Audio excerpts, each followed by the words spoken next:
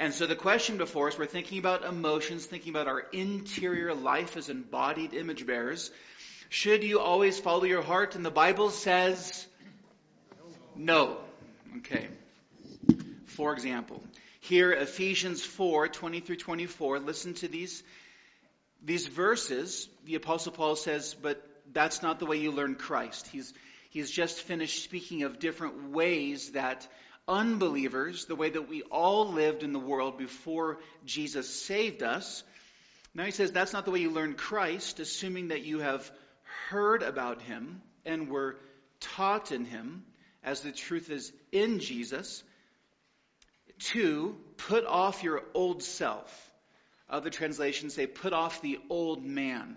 I like that, the notion of old man, because we've learned that the original man was Adam, and we need to put on the new Adam. So it's like saying put off the old Adam and put on Jesus.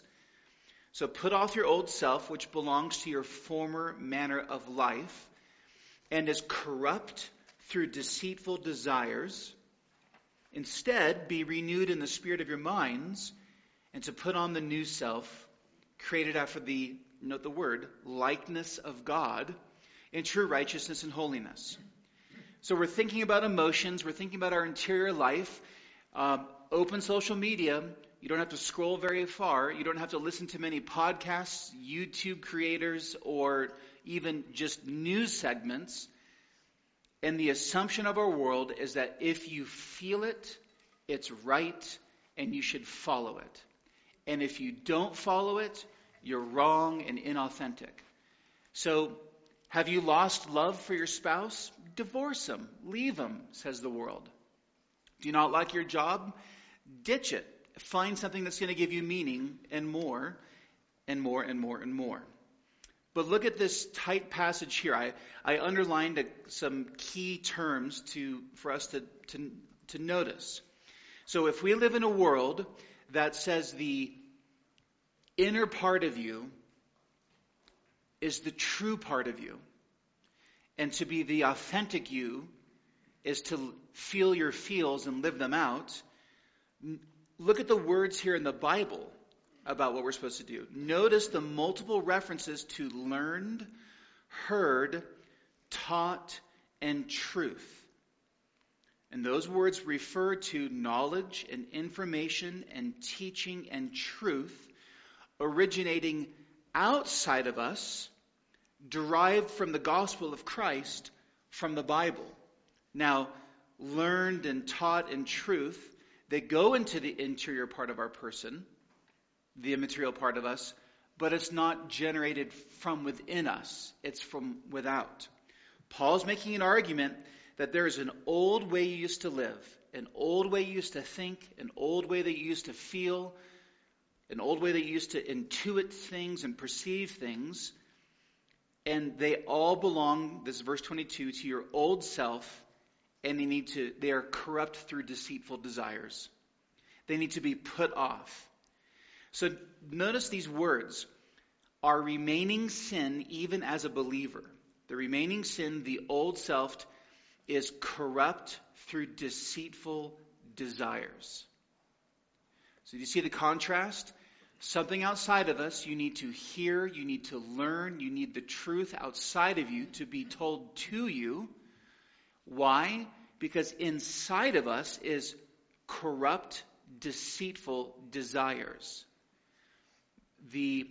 Our will, our emotions, our feelings are corrupt and deceitful, so we need something outside of us to come into us to change the corrupt, deceitful desires. Just notice, this is the exact opposite. This idea is diametrically opposed to everything the world preaches and social media preaches, especially to younger and younger generations, of how to live, move, and have their being in the world. And these words, that word corrupt, it's moldy, spoiled, rotten. It's morally wicked, depraved. The Apostle Paul says our old self was corrupt. And what made it moldy, spoiled, rotten? What made it morally wicked? Deceitful desires. So follow the logic of the text, the clear meaning of what he is saying, deceitful desires. What does deceitful mean? It's a lie masquerading as the truth, right? It's Halloween. It's a lie with a costume on, but not an ugly costume, a beautiful costume. It's a lie that is going to look like an angel of light, not the angel of death.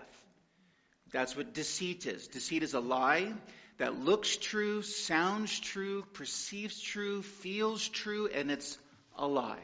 So it's deceitful. Deceit is a lie masquerading as the truth. Deceit is a trap. It looks safe, but if you step on it, the mind will blow up. You'll fall into the hole. Deceit looks good and feels good. It seems like it's true. It seems like it's beautiful. It seems like it's life-giving. But deceit is always bad, false, ugly, enslaving, and life-taking.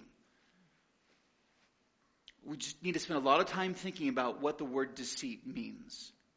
So it looks good and right. So what makes deception so deceitful is that it's deceptive. Because on the surface, you don't know. You have to test, you have to investigate, you have to listen, you have to discern.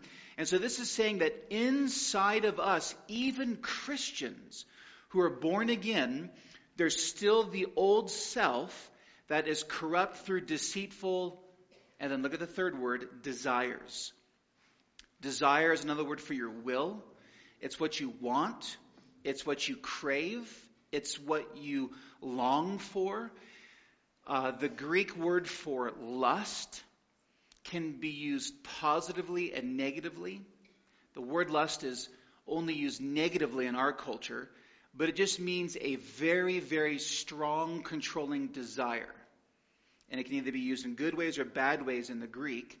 But here, it's deceitful desires. So, take this in reverse. The non-Christian and even the Christian, born again in Christ, we have remaining sin, which means our longings and our cravings, your emotions, the things that you want, those desires can be deceitful. So the lie that feels good and masquerades as the truth, seems beautiful and right, where is it coming from in this text? It's coming from in me. It's coming from my desires. So my desires, even as a Christian, can deceive me. They are corrupt. They get moldy, spoiled, rotten. They're morally wicked and depraved. And then we live them out. You know, it's that song, if it feels so good, how can it be so wrong? Is that Marvin Gaye or somebody? Does anybody know? You guys are all Christians. Rose, who is it? It's Marvin Gaye. It's Marvin Gaye. I think you're a Christian. Thank you. I feel so much better now. Yeah. So, should we always follow our heart? This is why the answer is no. In this passage, something from outside of us. We have to learn Jesus, hear about Jesus, be taught about Jesus, because the truth is in Jesus. That was verses 20 and 21. Those come into us, and they reveal to us that our desires deceive us. So it could be your business practices. It could be the boyfriend you're pursuing, the girlfriend you're pursuing. It could be the sexual expression that you're pursuing. It could be anything that we, in this world, our desires can deceive us. And so the antidote is outside of us to hear the gospel of Jesus from all the Bible. In contrast, learning, teaching, etc., deceitful desires paints the picture of a pure feeling without thinking. This is lowercase d in the middle of the page. The idea here is that if you don't have the learning of Christ, a person only has corrupt, deceitful desires. And it means that it's a person who is pure feeling without thinking, let alone thinking about the truth. It's a picture of a person being led astray like an animal. And we're going to get to this in a little bit, but what is the mantra of, well, there's many mantras of our age, but it's this one. I feel, and here comes the truth claim. So what we see in Scripture is you have to say, I think, and then you make your truth claim. And if you feel something, it needs to be calibrated. Your emotions, your desires need to be calibrated by the Word of God. And so the picture then is if you don't have the Word of God coming into you, you are pure feeling and not thinking. It brought to mind Proverbs 7 here. This is Lady Folly and the foolish man. So both of these are fools. That's why she's called Lady Folly. It says, with much seductive speech, she persuades him. With her smooth talk, she compels him. All at once, he follows her as an ox goes to the slaughter, or as a stag is caught fast, till an arrow pierces its liver. As a bird rushes into a snare, he does not know that it will cost him his life. And now, O sons, listen to me. Be attentive to the words of my mouth. Let not your heart turn aside, your inner person. Let not your heart turn aside to her ways. Don't strain to her paths. For many a victim has she laid low, and all her slain are a mighty throng. Her house is the way to Sheol, going down to the chambers of death. So in this text, the antidote to corrupt, deceitful desires is not good desires, but renewing the mind with the word of Christ to then have good desires. That's the replacement. He says, verse 23, to be renewed in the spirit of your mind. So when my mind is renewed with the word, my deceitful desires are combated, and I'm able to put on Jesus. That's verse 24. You know, as we think about should we always follow our heart, this text alone obliterates the modern notion that we should. And in fact, it shows how suicidal it is to follow the corrupt desires of our heart. But if you keep going, bottom of 27, for those outside of Christ, the heart, that is the entire inner person, is desperately wicked. So Jeremiah 17, 9 and 10. ESV says the heart is deceitful above all things and desperately sick. The New King James and King James actually say desperately wicked. Who can understand it? I, the Lord, verse 10, search the heart and test the mind to give every man according to his ways, according to the fruit of his deeds. So our emotions, will, our desire, our feelings, our judgments, our thoughts, our intents and motives, our evaluations, etc., are all deceitful and unreliable guides, since they are all shaped and driven by rebellion to God. And this is a point we're going to get to in a few minutes. If our world says, follow your heart, you do you, the authentic self is you on the outside, and to be a true human is to live out what you feel, what our world doesn't acknowledge, what our world has its own species of sin. But we're going to see in a few moments that when Adam and Eve fell, and we all fell in them, and we are all sinners by nature, sinners by practice, sinners by choice, and sinners by God's declaration, that means the inner part of you is also sinful. All of it. Our emotions are tainted by sin. Our interpretation, our motives, that long list of just words compiled together that speak to our inner person, that's why they say they're deceitful and unreliable guides without the Word of God, without the Holy Spirit, because they're driven in rebellion to God. So following your heart will always keep you led astray from God. Continuing to think about this, just pressing through this, kind of moving a little bit quick through this. Because of that, God will not bless what he's already condemned in his word.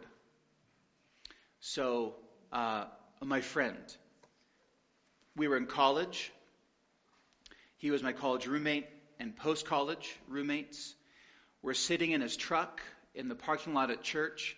He had just come back from Europe, and he had swooned over this beautiful girl that he met, who not only was not a Christian, she was an active atheist. And he was one of our worship leaders. And he was so infatuated, so obsessed with this foreign beauty that he was deciding to leave America and go back overseas and to pursue a relationship with her. And sitting in his pickup truck, I was doing all I could to tell him, don't go. God will not bless what he has condemned in his word. God has already forbidden for a believer to be unequally yoked with an unbeliever. You, my friend, are a Christian. She is a avowed non-Christian. And you are infatuated and you're going to go live with her. Multiple layers of sin there. And they got married. It's a sad story. Is he walking with Christ? Not at all. God will not bless what he has condemned in his word. And what we all need to realize is that our world thinks the opposite. In other words, that if you follow your heart, you'll be blessed, so to speak. But the Christian must recognize that our feelings and desires and impulses, our instincts may convince us that wrong is right, yet wrong always remains wrong in God's sight. So Isaiah 5.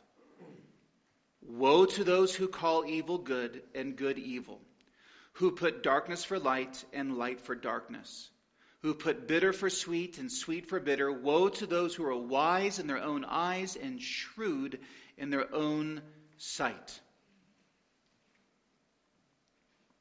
So we think because the way we feel makes it right, that must mean God thinks it's right. And I spent enough time with middle schoolers and high schoolers and college students and post-college adults and all people to know that because we are born and raised in this world, in this age, we are still prone to thinking that it just feels really good to me. I just think it's a really good idea. I feel that it's a good idea. God must be in this. Christians are not immune to that. So I gave the dating a non-Christian example. The same with how powerful sexual desire is. Sexual expression or engagement of sexual activity outside of biblical marriage may feel very right and feel so driven and compulsive to do whatever you're going to do, and it is always wrong in God's sight. It is always a sin.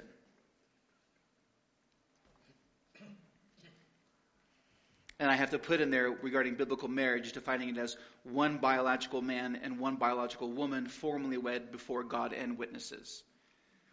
If he says that you're married in God's eyes, he's lying to you. You have to get married before witnesses.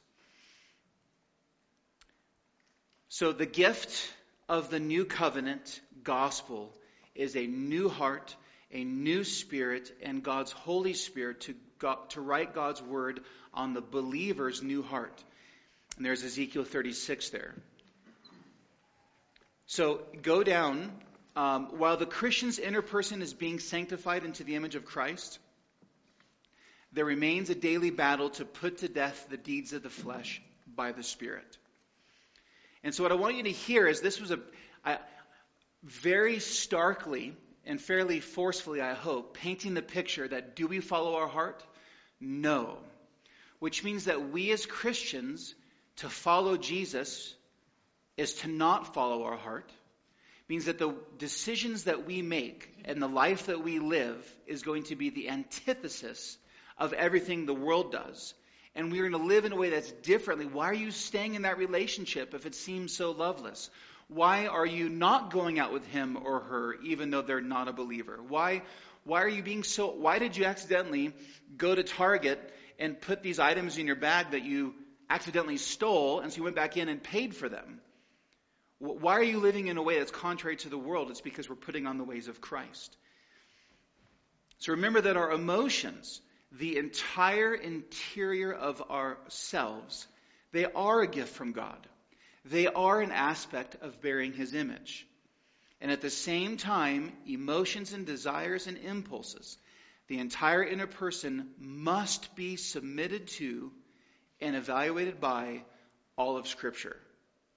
And whenever there is unconformity, meaning what I want and what Scripture says don't match up, who wins in that?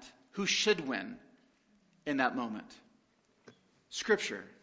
Jesus' word. In the moments when I want something that Christ does not, he's clearly forbidden in his word, we must repent, put off sin, and put on Christ's likeness by the Spirit according to the word. So again, hammering this.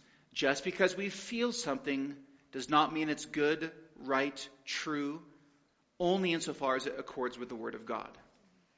And this is what's important to recognize about ourselves as believers. So, we've dealt with what the world says and how that's wrong and don't follow your heart.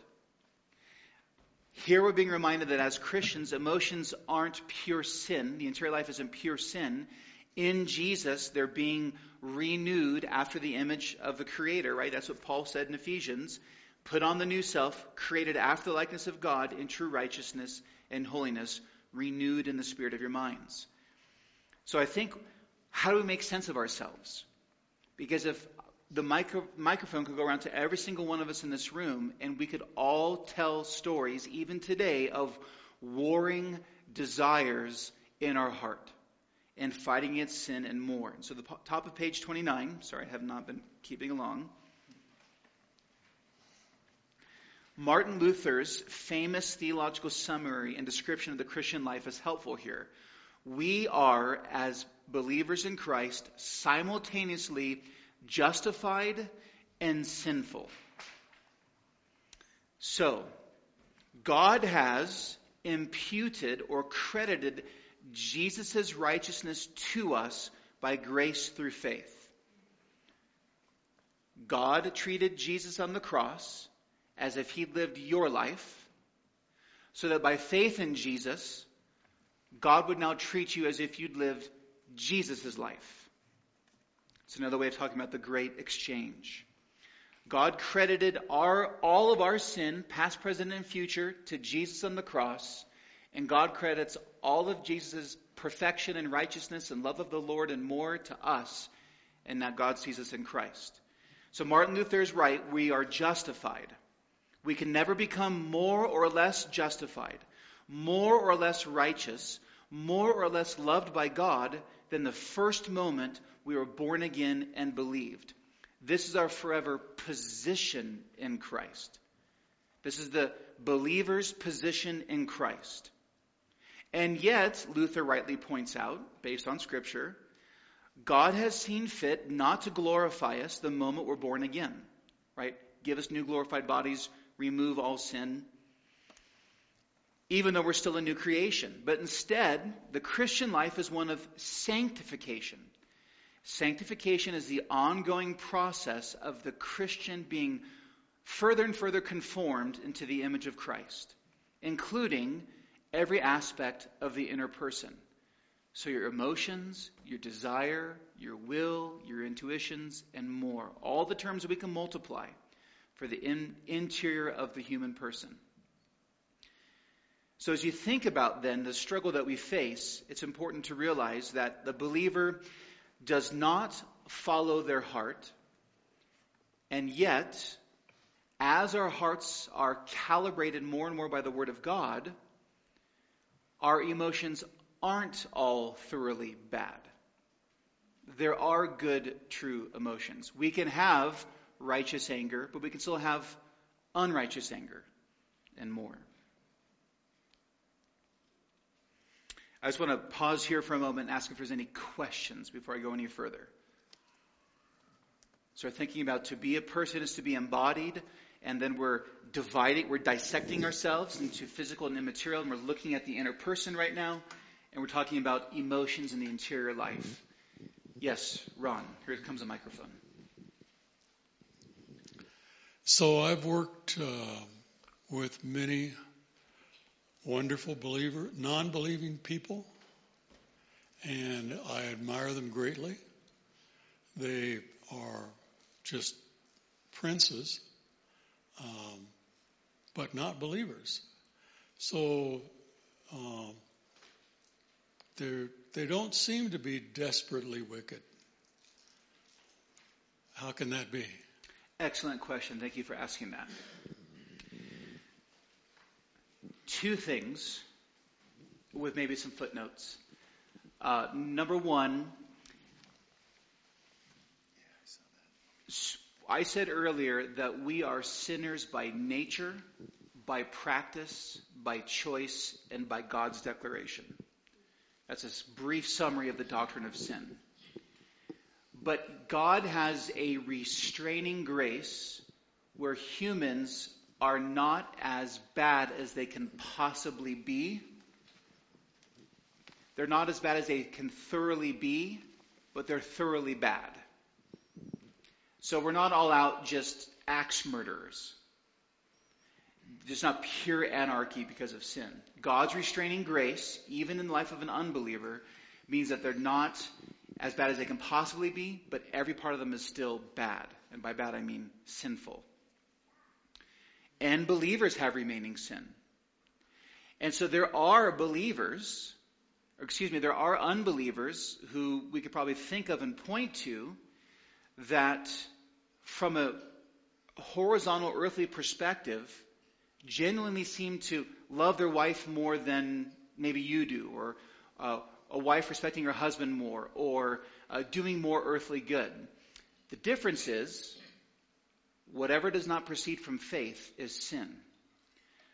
And that's quoting, Paul in a couple places, summarized. But that means that even the unbeliever who is far more generous with their money and even eradicates polio and measles and does this amazing earthly good for other people, if it's not done by faith in God, it's a condemnable good worthy of hell. So that would be a way of thinking about it, in that it's possible from a horizontal perspective that an unbeliever could be nicer than a lot of Christians. I've kind of experienced that. But their niceness doesn't glorify God. It's a residual image of God in them, but that'd be a way of answering that. Because you hear these words and the picture is that everyone is Satan incarnate running around. But we have to see the texture of whatever that does not proceed from faith is sin. Good question. Yes, Diane. Could you just repeat the 4 ways that we're sinners? I got nature, practice, God's declaration, but I missed one. And choice. Thank you. Sinners by nature, it's what we are. So we are dead in our trespasses and sins, following the prince of the power of the air. So our nature is to do the will of our Father outside of Christ, which is Satan. So our nature is fallen. Nature, practice, what's what we do. Choice, it's what we want to do. And most importantly, God's declaration, it's what God says we are. Okay, let's move forward, friends. Middle of page 29 here, Jesus confirms that our inner person, desires, feelings, leanings, motives, etc., can be sinful. A person may have godly anger, but a person who has ungodly anger, even if they don't physically act out on it, commits murder in their heart. Their feeling is sin. So we're starting to turn things back on the way the world is catechizing us or teaching us to think about our feelings. The world says no feelings are wrong. Jesus says feelings can be wrong outside of him. So, a person who is sinfully angry, Jesus says in Matthew 5, Sermon on the Mount, if you're sinfully angry with somebody else, you're actually murdering them in your heart. So that's a sinful emotion. Out of the abundance of the heart, the mouth speaks. So when someone uses words to insult or abuse, the intent of those words, along with the words themselves, are sin. Right? That's where he says, if you call your brother you fool, you're in danger of hellfire, Jesus says. But it's not just the words that you hear, it's the heart from which those words emerged. So if you were with us last year, what was one of the classes we were in, we heard it said that you should never say, I'm sorry, I didn't mean what I said. You should say, I'm sorry for meaning what I said. Because you said it and it came out of your heart. So for a husband, for example, to sexually desire his wife is a good thing, but for a man to sexually desire in his heart, a woman who is not his wife is sinful, and vice versa, women for men. See Matthew 5 regarding lust and committing adultery in your heart. So Jesus locates in the Sermon on the Mount that your emotions and your desires themselves can be sinful. So note that our feelings, habits, desires, impulses, etc. often feel like they happen to us. They're out of our control. The sinful anger just explodes. The fuse is lit, boom, the anger, the words come out, the vein pops out of your neck. But Jesus and the rest of Scripture provide no excuse, no middle ground, and there's no lack of accountability just because we don't consciously choose sinful anger, or even maybe deplore and fight against it. So a non-born-again dad could grieve over his harsh treatment of his kids, and it's still sin. He can fight against it. He may not consciously choose it, but he is still accountable for it, and so is the Christian. Because people have unwanted feelings, unwanted desires. The effects of the fall and our remaining sin are still present and active. We all have our own besetting sins, which we must daily mortify. It's the old language for kill it. And be ever vigilant for new sins that arise, recognizing this leads to a culture of grace and humility on the one hand, and a willingness to help one another out of sin on the other. Because we know we need help. So as much as the world shouts it, it is never hateful. As much as the world shouts it, it is never hateful to love someone with the truth of Christ and help them see, repent, and put off their sin.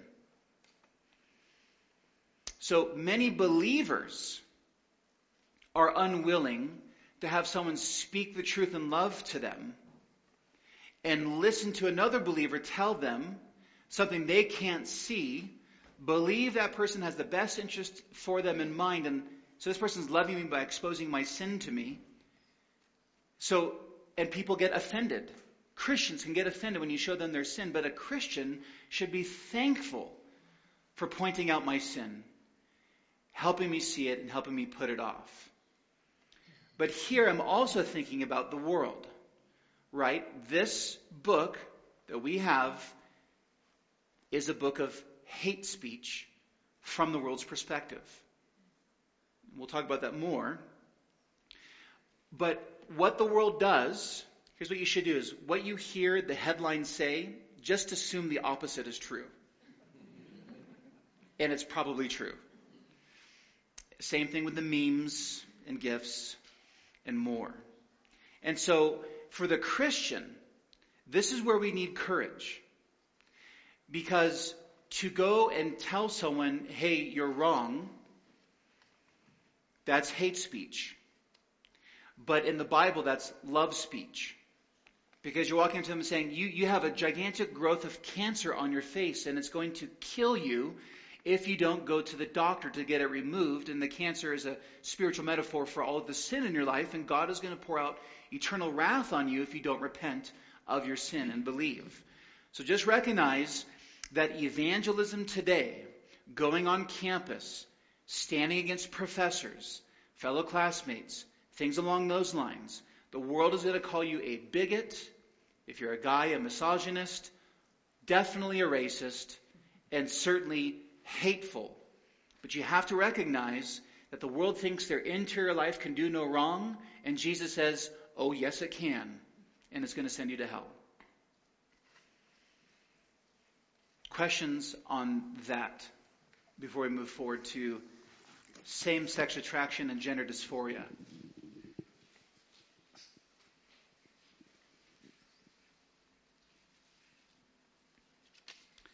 One of the aims here in having these texts in your pages, you know these perhaps, you've read them perhaps, but this is to strengthen and give you a very strong bedrock understanding of what the Bible says it means to be human, so that when you go to work tomorrow morning and go to class tomorrow morning or go hang out with unbelieving friends tomorrow morning or whatever your deal is, that you can actually give a defense for why you believe what you believe, and a reasoned and well thought out defense. So the issue of same-sex attraction and gender dysphoria and the whole spectrum of LGBTQ+ is going to come up later in the section on gender. But we are dealing with right now the interior of the person. We have spent time looking at all of these texts to see that Jesus and all the Bibles say that what we feel can be wrong and sin and a corrupt, deceitful desire. So what about same-sex attraction, gender dysphoria, particularly as a true Christian? While this topic will be developed more fully in the following section on gender, it's critical to point out that attractions and orientations and the like, what we feel, sexually desire, lust, remain affected by the fall, even as a believer. Our fallen nature and remaining sin, therefore, it all must be brought into submission to the Word of God. Like all sin, same-sex attraction and sexual desire and gender dysphoria are a result of the fall and sin and must be repented of. Those words are abrupt and abrasive when I say must be repented of. They are absolutely true, because if those desires aren't repented of, those are sins that will send someone to hell. But there's also the recognition, and I actually moved it to a different section, but there was a whole thing on here about people who profess Christ wrestling with these desires. For some Christians, when they are born again, the same-sex attraction or gender dysphoria is removed right away by the Lord, praise God. For other people, there are desires that are a daily struggle, just as this person struggles with sin, and this person struggles with this type of lust, this person struggles with that type of lust, and all Christians everywhere must, whatever your species of sin be, submit it to Christ and trust Him. And so there is, I have a friend who is a good pastor, and he wrestles with same-sex attraction, repents of it, submitted it to Christ, and by God's grace has continued to kill those desires, and he is married and has multiple beautiful children, but it's something that he has to be vigilant with. It is a remaining besetting sin that he has and more. So it has to be repented of, because the desire itself is sin. And that's why I think back to the Martin Luther quote, simultaneously justified and sinful. And that's why there's grace, because Christians struggle with remaining sin, and because of that, we know that we all are in need of daily grace and the gospel to be reapplied over and over again to ourselves. So same-sex attraction and gender dysphoria, no matter how strong or powerful they feel, are nonetheless deceitful desires that we spoke of previously. I'll just pause there and ask if there's any questions. I may punt on your question if it's going to get more until we get into actual gender and marriage and sexuality. Here's a question. Okay. Hi, good night. How could a Christian avoid those sin desires? Ask that again, brother. How could a Christian avoid those sin desires? Yes. How can a Christian avoid any sinful desires? That goes back to the Ephesians 5 passage. It's the daily renewal of our mind with the Word of God and prayer. And we're not autonomous individuals. We enlist the help of brothers and sisters in Christ, that we entrust our besetting sins to them and say, will you uphold me in prayer? So there's the daily intake of the Bible, daily confession of remaining sin, remembering our justification in Christ, and being renewed in the spirit of our minds. Very good question.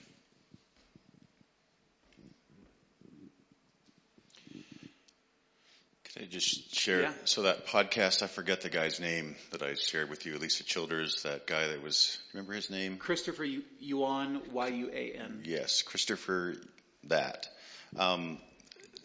Very interesting podcast. Brother struggles with same-sex attraction. And as Christians, that's a tricky one, right? How do you witness to a brother or sister that still struggles with same-sex attraction? And I thought this was profound, his answer on one thing. He said, because people will say, well, the opposite of same-sex attraction is heterosexual attraction, right? Doesn't that just make sense, right? That would be the godly thing to do. And his answer is the opposite of same-sex attraction is holiness. And that was such a profound answer, because when we're trying to witness or share or encourage with a brother or sister, think of men, women who lust after a heterosexual relationship. That is an unholy desire. It's just as we went out with a desire. So I know that's kind of off topic, but I wanted to just share that with you, that there are ways on these sticky issues to share your faith and bring it to Christ, and to know that Christ is truly holy, right? And we are to be like Christ. So I just wanted to. Very helpful. Sorry, I keep you all from giving comments, and then I give a comment. Sorry. No, that's a good comment. Thank you, brother. Appreciate it. So again, yes, Craig, question. Do you affirm the practice of if someone's struggling perhaps with this sin or any other sin, seeking a brother or sister that would hold you accountable? Another regarding that sin. I think so. Is there more to what you're saying? I feel like there's a subtext to it. No, but it was never said. Accountability. Yeah. Well, the answer that when to bring other people into our sins and ask them to pray for us. I've also known people who just lie their teeth. Beyond praying, though, perhaps keeping a journal or diary. Yeah, like having someone who check in on you, like, how you doing today, brother, type thing. Right. Yeah, absolutely. Yeah. It's also great. I've also known many Christians who lie their teeth through that, so I don't trust accountability. It only works when both parties tell the truth. But, yes, that's not me denying it. Okay, so again, we are embodied. We're focused on the immaterial part of ourselves. Here's the other part that we need to think about with our world. We live in a world that locates and defines truth in personal, inward, subjective feelings. The my truth. Have you heard the phrase my truth before? Just raise your hand, please, if you have. Come on, really? I'm just going to assume it's 100%. Andy uses that all the time.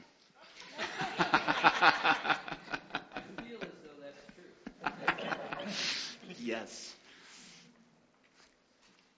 Why is it wrong for our world to say my truth, your truth, and whatever derivative there is? Here's why. When truth is located internally, when it's sourced in me, and subjectively, meaning how I feel and how I interpret my world, my lived experience becomes my truth. Those tend to be equated as the same idea. And it presumes that I'm a perfect interpreter of my experiences in the world. When truth is located internally and subjectively, it's the death of true truth. In the Bible, God is in himself the truth. We saw this with Jesus in John 14:6. Jesus is not just truthful or have lots of truth in him. Jesus is himself truth with flesh on. In the Bible, God is in himself the truth, and all truth flows from him. The truth of God not only governs the physical universe, there are some scripture passages, the truth of God also governs the morality of his creatures. The reason I'm saying that is when people say my truth, it's usually code for some desire or some emotion or some want or some experience. And they say it's their truth or it's their desire, and then they totalize it for all people, and you can't argue with it. But we have to recognize is that God is the moral governor of creation. He is. And truth is reality as God defines it according to his word. Both the physical universe, and think about this for a moment. We've spent so much time, and we'll continue to spend a lot of time in Genesis 1. When God creates all things, those first days, except for humanity, how did he create them? By his word. And God said. You have God's spoken word creating the physical universe, and then you have God's moral word put into a book. But it's all of God's word. It's all of God's word going out by his Spirit to accomplish his purposes. So this means then that in our world, that the morality by which God will judge every person is not culturally subjective, nor personally relative, but established and proclaimed in his word. Let me see if I can say that differently. The great white throne judgment, Revelation 20. Or when Jesus sits on the throne, Matthew 24 and 25, sheep and goats. He is not, and the Bible talks about opening books because it's kept records of what people have said and done. Jesus is not going to say, well, how did you feel when you did that? Okay, that's not a sin. He is not going to ask us to arbitrate or judge among ourselves whether or not sin is sin. God has spoken in his word. Consider the 10 Commandments, the 2 tablets, our relationship to God and our relationship to others. Consider the Sermon on the Mount and what Jesus says. So God will hold humanity, who in Romans 1, what does humanity do outside of Christ with the truth of God? Suppress it, right? Hold the beach ball under the water, but it's going to pop up. You can't hold it down for very long, no matter how hard they try. So in a world that says, my truth, your truth, Jesus says in Mark 8, and calling the crowd to him with his disciples, he said to them, if anyone will come after me, let him be his truth and follow himself. Is that what it says? Okay. What are you supposed to do with Jesus? He says, if anyone would come after me, step 1, let him deny himself. Step 2, take up the cross. Step 3, follow me. And when he says take up his cross, that is the picture of every Christ follower bearing your own cross, which is the death of yourself and your desires in submission to God and following him, in addition to your sins. Whoever would save his life will lose it, and whoever loses his life for my sake and the gospel's will save it. For what does it profit a man to gain the whole world and forfeit his soul? For what can a man give in return for his soul? For whoever is ashamed of me and of my words in this adulterous and sinful generation, of him will the Son of Man also be ashamed when he comes in the glory of his Father with the holy angels. So once again, we have this opposite perspective, Jesus' way and the way of the world, and there's no mixture between the two. The mantra of our age, I always pick on this, I feel that followed by the truth claim. When so-called truth is relocated internally and subjectively, rather than externally and objectively, there's no longer a basis for reality or civilization, let alone discourse, intelligent conversation. And the reason is that you can't argue with someone else's feelings and emotions. They can't be proven true or false. You can be truly sincere and yet be sincerely wrong. Sincerity does not create truth, I once heard said. It's kind of like sharing the gospel with some Mormon missionaries. And when you have the Bible open and they're sharing, and then eventually it comes back down to the burning in the bosom that they feel. Well, it's this subjective feeling I have, the burning in my chest, that lets me know that Mormonism is true, they say. And that's when the argument breaks down. Because you can show them all the pages of Scripture and all that's written, and they can say, I know it's true because I feel it. Personal experience is a reality. We experience things, but they can be wrongly or rightly interpreted. We aren't all seeing, all knowing. Only God is. We don't know the motives of the other person. We're really good at mishearing, misinterpreting. We're really good at letting our emotions get ahead of ourselves. So it may be true that something happened. It may be true that you feel a certain way, but personal experience does not create a totalizing truth for all people of all places of all times. This is tantamount to self-deification, making yourself a god. I am my own and highest authority, right? Autonomy means self-law. Live your truth is a deceitful slogan. There's only one truth to live, and that's Jesus Christ's. My truth and your truth is a magical word game. And you need to realize that.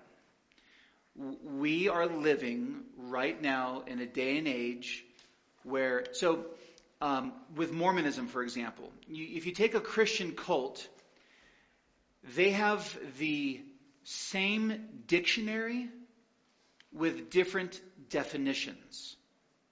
So if you say baptism to a Mormon, it means something completely different than it does to a believer in Christ.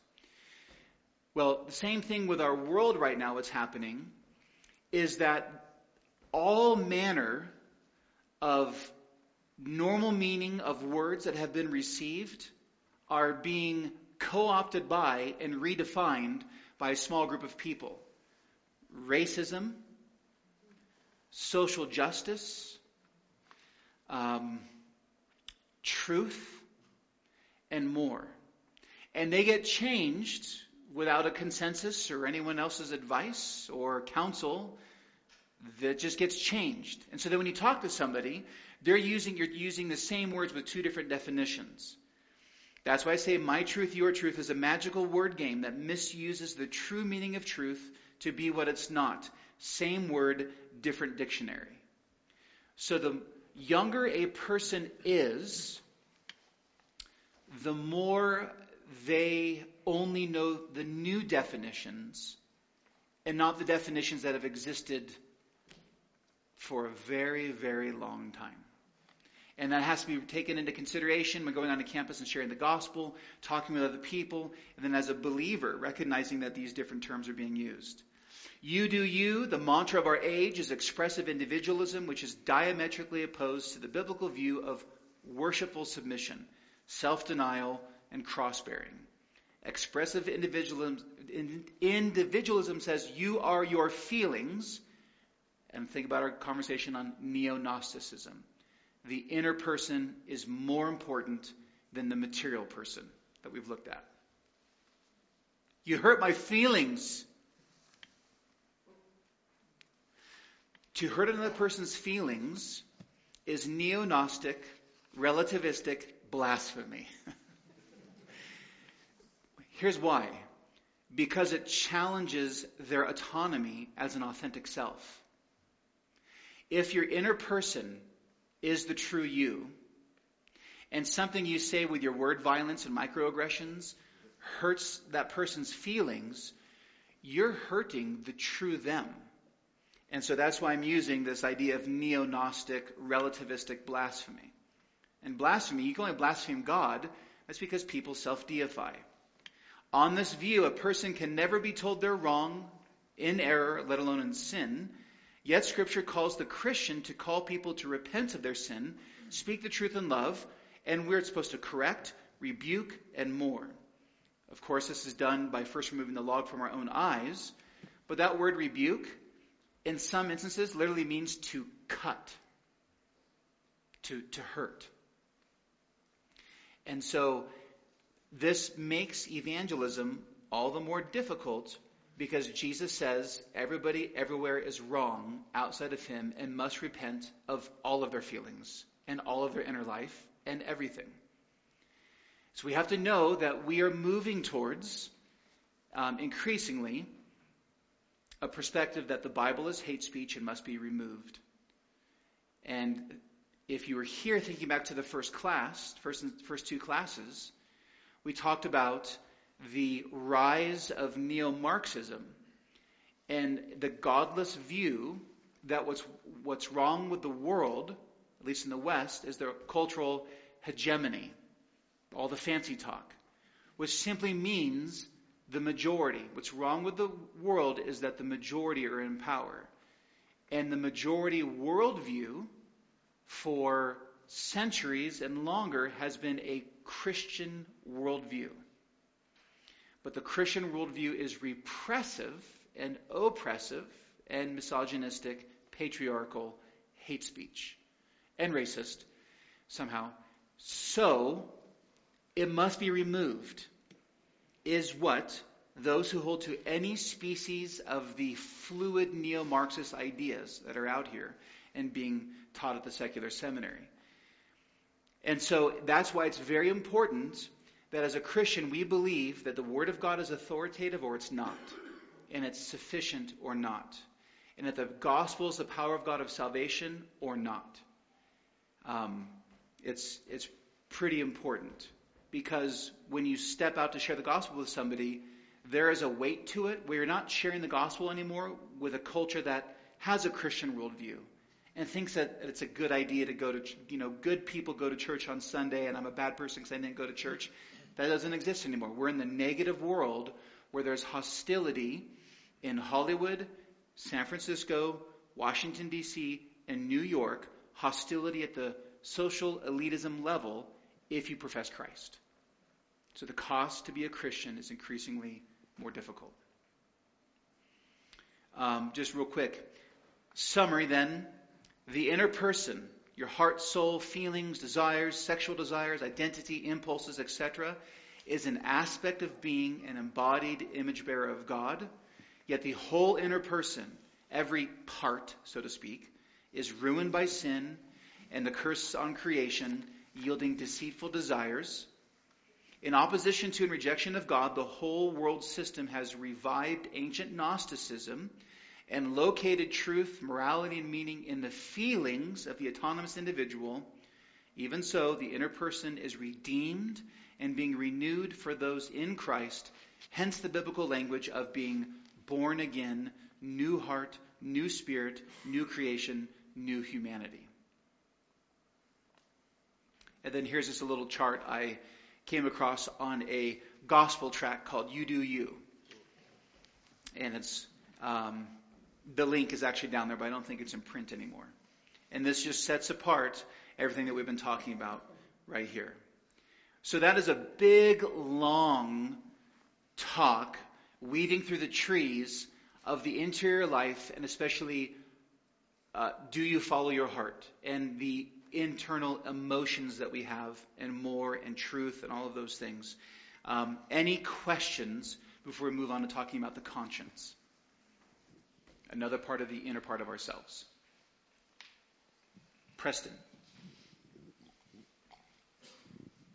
Yeah, just can you clarify what you meant on F1, where you said, it is the death of true truth, capital T? I was trying to be cute with my words. Let's see, the true truth. So I'm trying to communicate that if postmodernism is true and truth is relative to whatever you want, and if that actually, see, it's inherently self-contradictory, that there's no absolute truth. So what I'm trying to communicate then is, if it's universally true that truth is not universal, this is making it clearer. Okay, hold on a second, because I just said that. I think I got it, but in case I don't, could Yeah. you start over? Yeah. Yeah. Truth must be outside of us. Morality must be outside of us, or civilization breaks down. And I'm just calling the true truth, to play with words. Yeah. But what I was saying there is that postmodernism is inherently self-defeating, meaning postmodernism, which says that truth is relative, is a universal claim. Postmodernism says there is no universal truth, which is a universal statement about truth, and therefore it cannot be true. It's inherently contradictory. Okay. The conscience. Yes, Craig, question. Letter G, where you wrote summary, and you used the word the inner person. Are you using it, trying to use it the same way that Paul uses the inner man? Like in Ephesians 3:16, which says that he would grant you according to the riches of his glory to be strengthened with power through his Spirit in the inner man? Yes. Okay. Just using a bunch of different words to describe the non-material aspect of a human person. Okay. But he's referring to one that has a new heart. That has it what? A new heart. His Spirit within him. Yeah. Through his Spirit in the inner man. Yes. Yeah. Yeah. He's referring to a Christian's inner man. Yeah. Yeah. Mandy. I saw that whole thing happen. I thought You have done so I well, thought you were going to have to sister. heal you or something for a second there. I know. You're awesome. And we love your questions. Thank you. So I have two questions, and I'm trying to decide which one to ask. Well, okay. Okay. Can I ask both and just ask one first? Yeah, and then, but if we're gonna go, then I'll answer the question. Okay. Yeah. Okay. So something that has always seemed funny to me is that the whole "your truth" thing. I feel like the people in that camp tend to embrace like Muslims and a lot of other sort of within the Western world religious minorities. I don't know like what you've seen with research or something, but what have you seen with that, and how do they justify like, because Muslims clearly believe in absolute truth and stuff if they're legitimate, but yet they seem to be embraced. Okay, like Muslims are good guys and Christians are bad guys? Yeah. Intersectionality. They would be an oppressed people by the Western white cultural biblical hegemony. So they're allowed to have their own absolute truth because it's different from the mainstream one, basically. Yeah. They're victims. So it doesn't like they can believe they're okay. The other thing is I've had some conflicts over the past year with some individuals, and their excuse for hurtful behavior was, my intention wasn't to be hurtful, but the behavior was still hurtful. And I was just wondering, I feel like that applies, but I don't know if that applies to this. And I was just curious how you would speak to that. Like a person using, that wasn't my intention, as a way to say, basically I didn't sin, or it wasn't my fault or something. I would say to that person and to all of us that both the means, the motives, the means, and the ends all matter. Why I do it, how I do it, and what its result is, that all matters. My motive the means and the ends of what's accomplished. So you could get the right response the wrong way from the wrong motive, and it could look good on the outside and be all sin. So it all matters. And so that's the thing where we can, help each other think, yeah, but that tone of voice is important, or something along those lines. Yeah, good. Let's advance, friends. Another part of the inner person. We're not going to go into this too deeply because there is a 3 or 4 part sermon series you can listen to on this about the conscience. So now we're singling out one part of the immaterial part of ourselves. The conscience is one's internal sense of right and wrong that either accuses or excuses oneself of guilt and shame, innocence and acceptance. It's that angel or demon on either shoulder that the cartoons show. It's one's inner lawyer, for good or bad. There's a part of us, so to speak, that either accuses or excuses us. It commends or condemns us. It's our own internal lawyer, jury, and judge turned back on ourselves. It's our own internal moral compass. So the irony with our day and age and the your truth, my truth, inner feelings, you do you, is it is hyper moral. It is extremely moral, and yet you can't say anyone else is immoral. And yet God has placed in every human being a conscience that can be calibrated by the Bible. The conscience is a moral aspect of our being that is distinguished from our will and our actions. It feels independent of us and pronounces us guilty or innocent. Right? So no one likes to walk around feeling guilt or shame. And yet somehow we can't shake it off. So there's a part of us that is making us feel guilty or shame, and so we try to numb that somehow. It feels independent of us, and it pronounces us guilty or innocent. The conscience is your own God-given personal sense of right and wrong turned back upon you.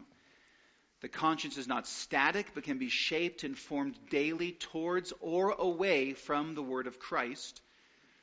The conscience, so Romans 1, the world is suppressing the truth of God and trying to gather together as many voices as possible to say that sin is beautiful and right, all the while trying to suppress the conscience. Now, the Bible does speak about the conscience being seared and unfeeling and things along those lines. But the conscience is a gift of God to all people. It's an instrument of the Holy Spirit uses with the Word of God to convict or guide, especially for the believer. Getting into the unbeliever and gospel proclamation and showing them sin, I think the Spirit can use the conscience to convict the world of sin, righteousness, and judgment, and more. But the conscience is designed to be formed and informed by the freedom of the gospel of the Word of Christ. So again, you can go online and listen to that 4-part series called Unity, Conscience, and Christian Freedom. But with just that ultra brief, just passing by observation that you've got a conscience, hopefully, and it should work, hopefully, questions on conscience.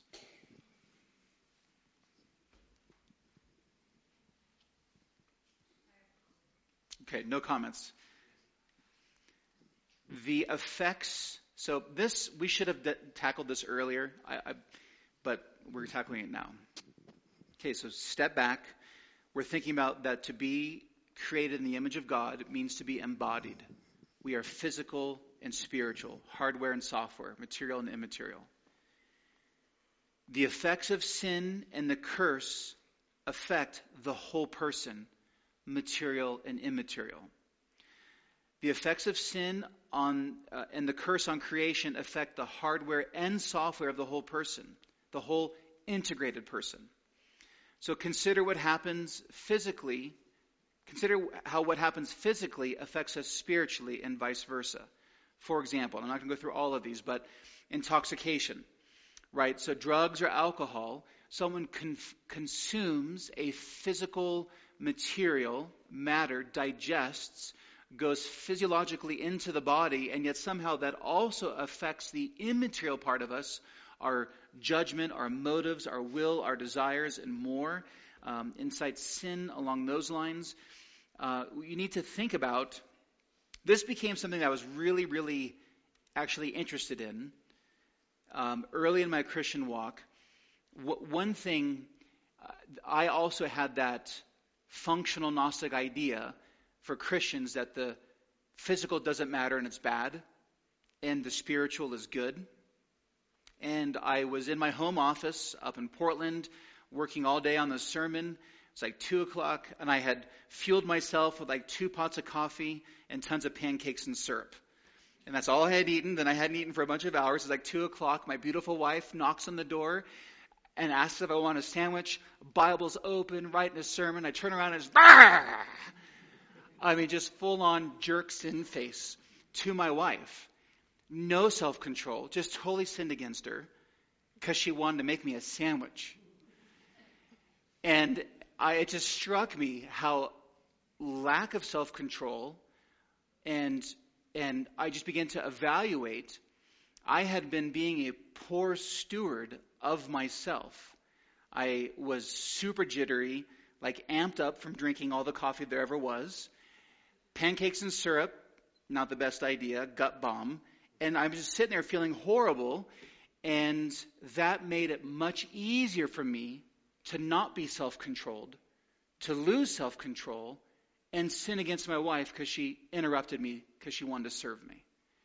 And that sent me on this quest to think about, because we are whole integrated people, material and immaterial, what we do physically affects us spiritually or immaterially, and what we do immaterially, anxiety, and more, affects us physically, and vice versa.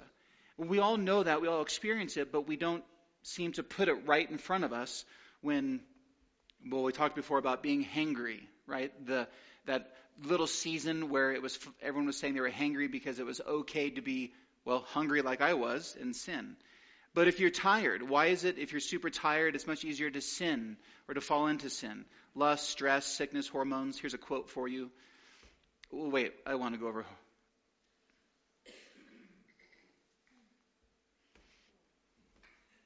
I just highlighted hormones. Your hormones totally get a free pass. They do not. How you feel, no matter how much estrogen or testosterone is surging through your body, is no excuse to sin and to sin against others. When our hormones cause us to lose self-control, we are in sin. Importantly, these components can't be sequestered into discrete parts of human nature, some pertaining to the soul and others to the body. Rather than thinking in terms of isolation or even influence, we should think in terms of interconnectivity. All of these aspects, he's talking about the embodied, the material and immaterial, all of these aspects are inextricably linked together. For example, grief over the loss of a loved one or trauma due to verbal abuse doesn't only affect one's soul, it's carried physically. These bodily manifestations may not occur for months or years after the grief or trauma, but when they exhibit, they come with a vengeance. Insomnia, digestive problems, fidgetedness, however you say that, lack of mental clarity, proneness to disease, chronic fatigue, migraines, uncontrollable sobbing, and much more are mental, emotional, volitional, moral, physical components are dependent on one another and together are determinative for human existence, whether for suffering and misery or for flourishing.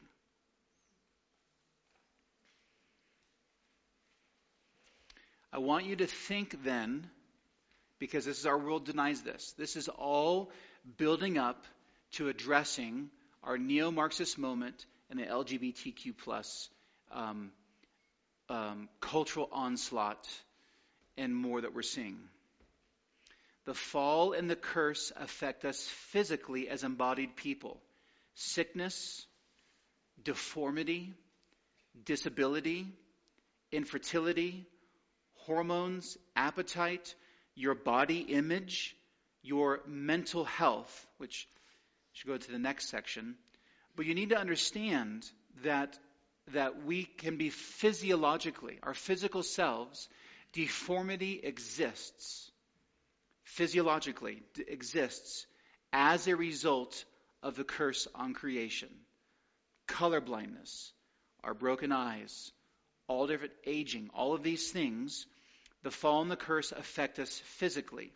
And even though we're redeemed in Christ, we're not in our glorified bodies yet. And so our glorified bodies are still subject to the curse.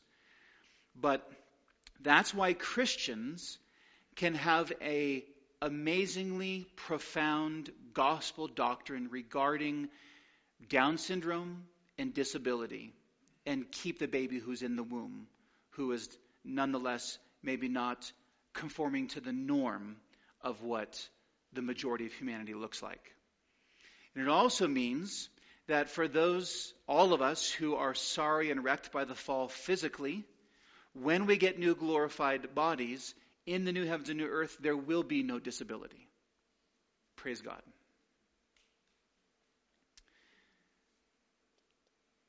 But the fall and the curse affect us immaterially as embodied people.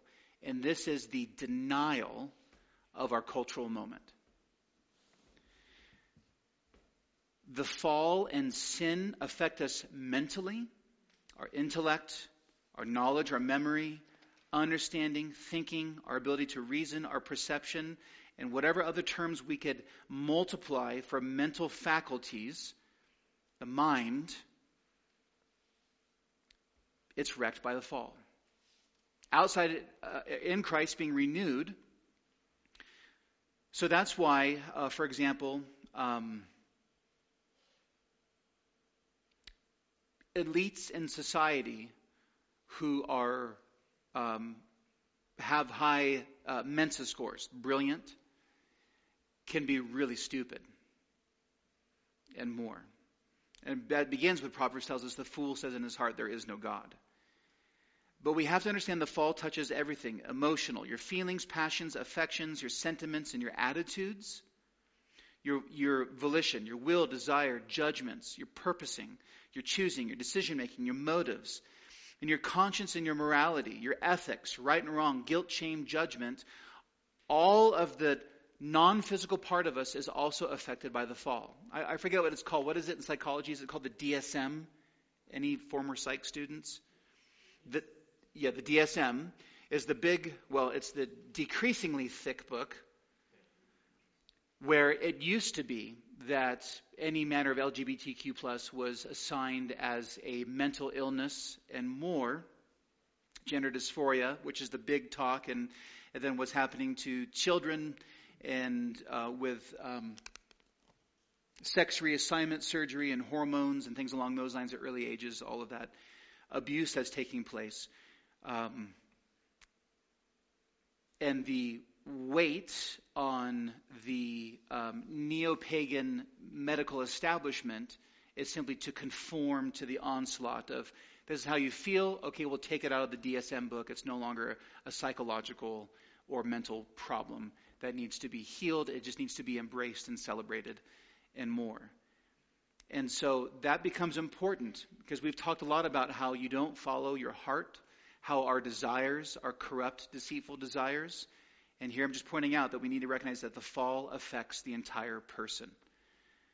So as Christians, we need to not only rediscover, but further develop a theological view of the effects of sin on the immaterial aspect of embodiment.